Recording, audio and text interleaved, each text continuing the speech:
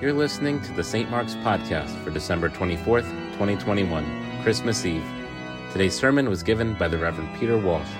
It's based on Luke chapter 2, verses 1 through 20. On most evenings, I gather with my family around the end of our kitchen countertop for dinner, and a few weeks ago, I brought up my Christmas sermon. I was crowdsourcing with the home team, looking for a few ideas of what they might find to be the right thing for this year. And my son on my left, who's a very, very funny young man, cleared his throat in this kind of he had some pronouncement to make, and I turned and looked at him and he said, "Dad, this year why don't you preach something relevant?" And of course we all burst into laughter, and we started in on this conversation about what is relevant. About 10 days later, I was seated at that same seat at the kitchen counter, and I was typing on my computer, and one of my sons walked in, and guessing I was working on my Christmas sermon, he said, "Hey, you working on the inflation sermon?" And I had this immediate vision, a kind of King James version, Monty Python-like vision of the shepherds keeping watch over their flock by night, and the angel of the Lord appeared to them, and the glory of the Lord shone all around them. And the angel said unto them, "Be not afraid, for behold, I bring you good news, which will be of great joy to all of the people. For to you is born this day in the city of David a Savior, who is Christ the Lord. And this will be a sign for you. You will find a babe wrapped in swaddling clothes and lying in a manger." And speaking of signs, did you see that the Federal Reserve is signaling a change in monetary policy to overcome and counteract that ungodly rise in the consumer price index? And the shepherds were sore afraid, for they were not accustomed to angelic visitations, and they were mightily worried that the real purchasing power of their shekels would be devilishly diminished by this ungodly inflationary pressures. And so they went with haste to Bethlehem, for they were in search of good news, for the news cycle had been depressing for years, given that the Romans were oppressing them. Now, this is obviously completely ridiculous, though it made me very, very happy. And the more I thought about it, the more I began to see that there's actually some truth to all of this in its ridiculousness. For the shepherds and Mary and Joseph and all of us hear this angelic announcement in the challenging circumstances of our lives. Though it was not inflation or the pandemic or the baseball strike, the scriptures do touch on the life challenges that Mary and Joseph were facing.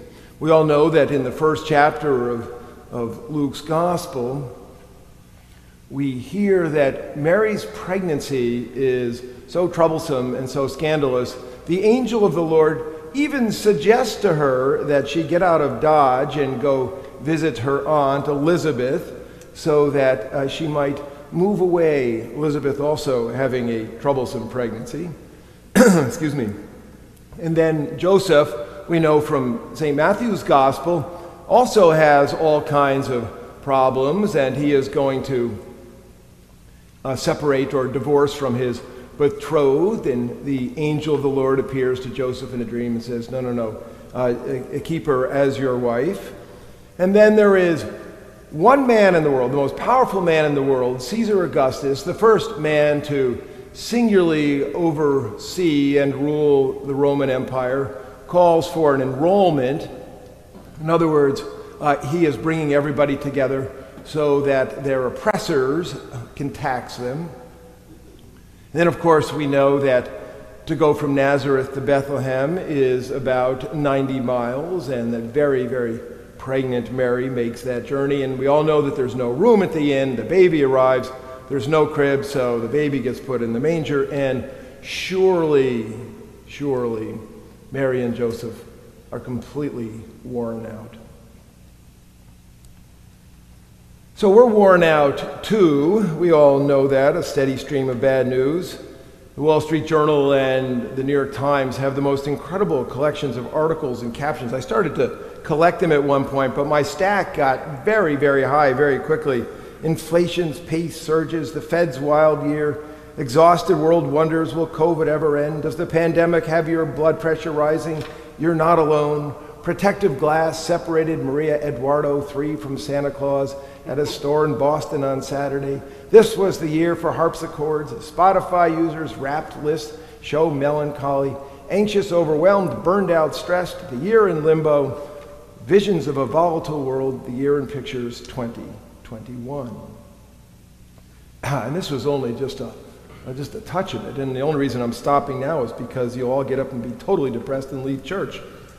I mean, we have a good news deficit disorder, right? And all that is adding up to a joy deficit disorder. We are all in need of some good news. The other day I was talking with Brian Hetherington, known to many of you in the parish. Brian, a member of our world. And he was talking about the age of intolerance. And then he said, we need to remind people of the big good news. That's what we're all about, the big good news. And of course, tonight is the night of the big good news, and it's good news that comes to us announced by an angel from God. It's angels' jobs to give words to human beings from God's thoughts, and it's a thought that we need to hear again today. We all know the story, and we all know the story particularly in the King James Version, which is what Father Justin just read. Be not afraid, and our world certainly is marked by fear. I will bring you good news.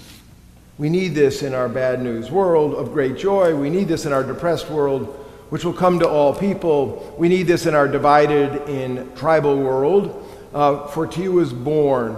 Each of us, tell me it's not true, don't need some sense that everything that's happening is personal to each of us and not just cosmic.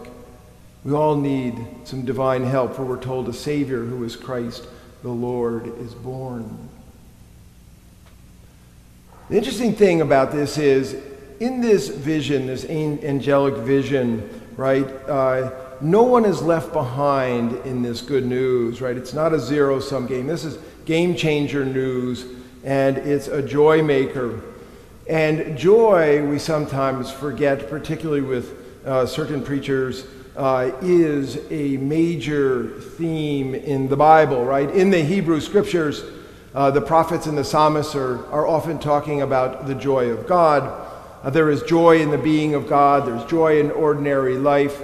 The Israelites come through the Red Sea, and in the wilderness they dance for joy. Psalm 104 says, God has given us wine to gladden the human heart. A great line for so many people. And joy also permeates the New Testament. Joy characterizes the new era of the coming of the Messianic age, right? Joy is central to the teaching and ministry of Jesus. The kingdom of God is characterized by joy.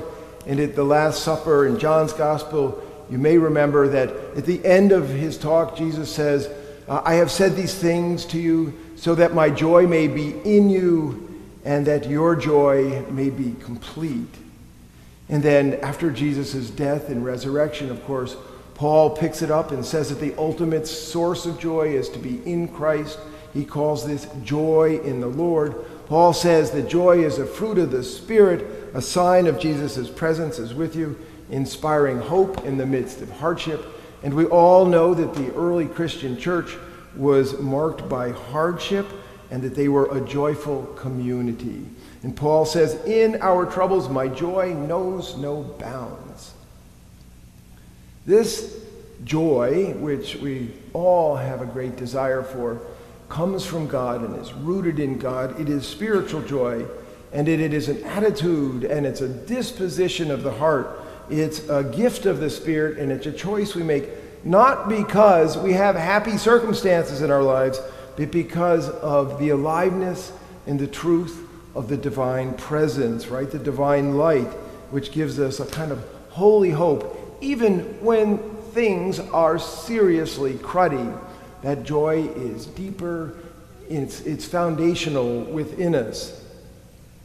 Now, we all know, because we're gathered here in person and in stream, that joy is one of the charisms of Christmas, right? It is joy divine. We've been singing about it.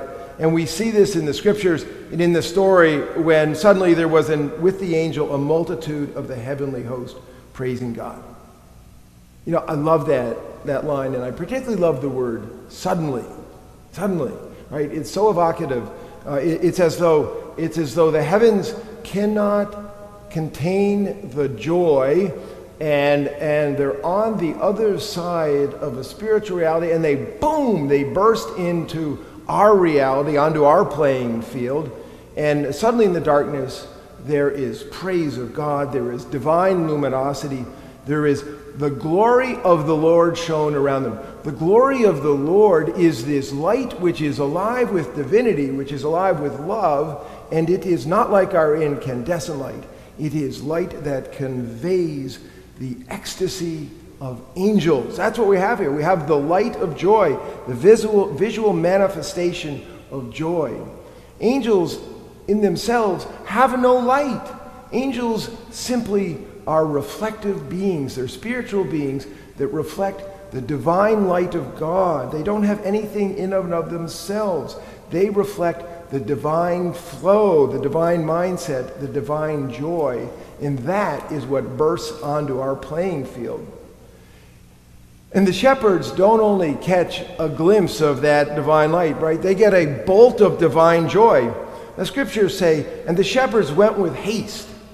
Now, again, you got to think like Monty Python here, right? Because what Monty Python does when they talk about the scriptures is they put the scriptures in what the scriptures, in some sense, are trying to say.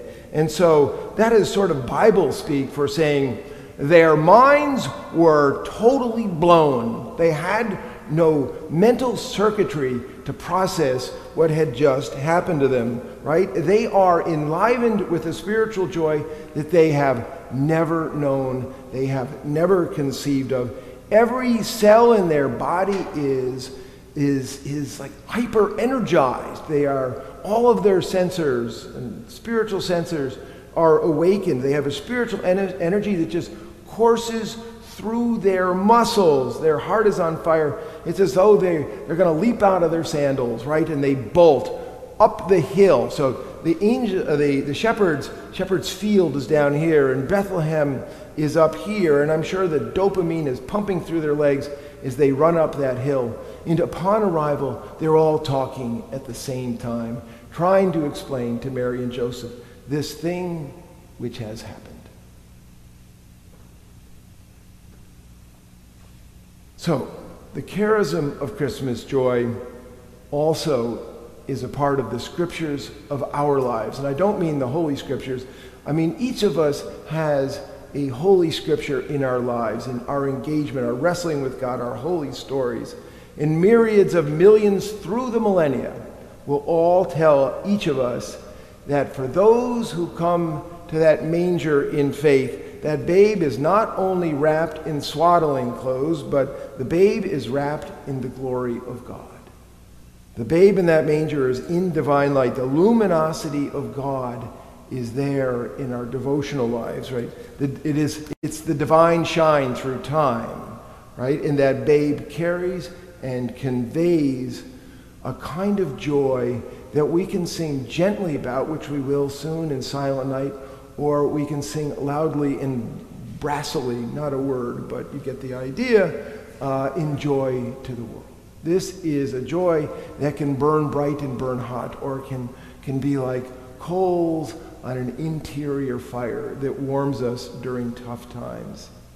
And so we all know this, and I'm just giving word to it, that tonight we are spiritual shepherds who are making haste for the manger, right? And tonight we go to that inner cave and kneel before the manger, before that divine luminosity, so that we can soak up some of that joy. Many of you have been to Bethlehem, you've been to Shepherd's Field, and you've seen these caves.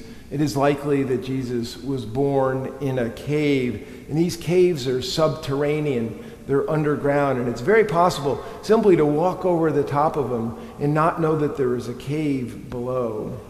And our soul is like that too. It's very possible simply to walk through your life and never really access that interior space below us. We're just lost in our heads, but we're not lost in our souls.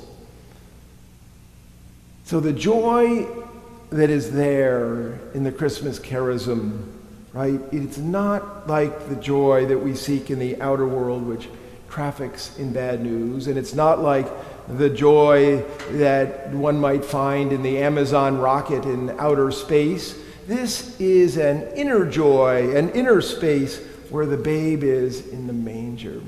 And so, hey, last year we were not in this building, and this year we had hoped that it was going to be full. And it didn't happen, right? The pandemic doesn't seem to want to go away. It just isn't. But thank God it's Christmas.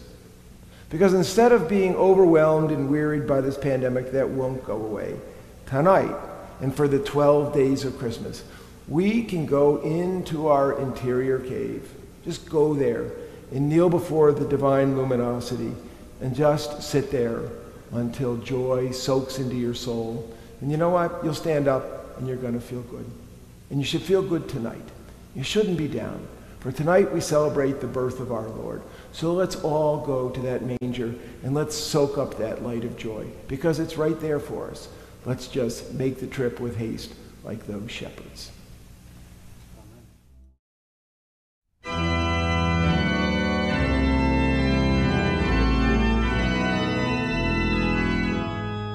You can find more sermons on our website, www.stmarksnewcanaan.org.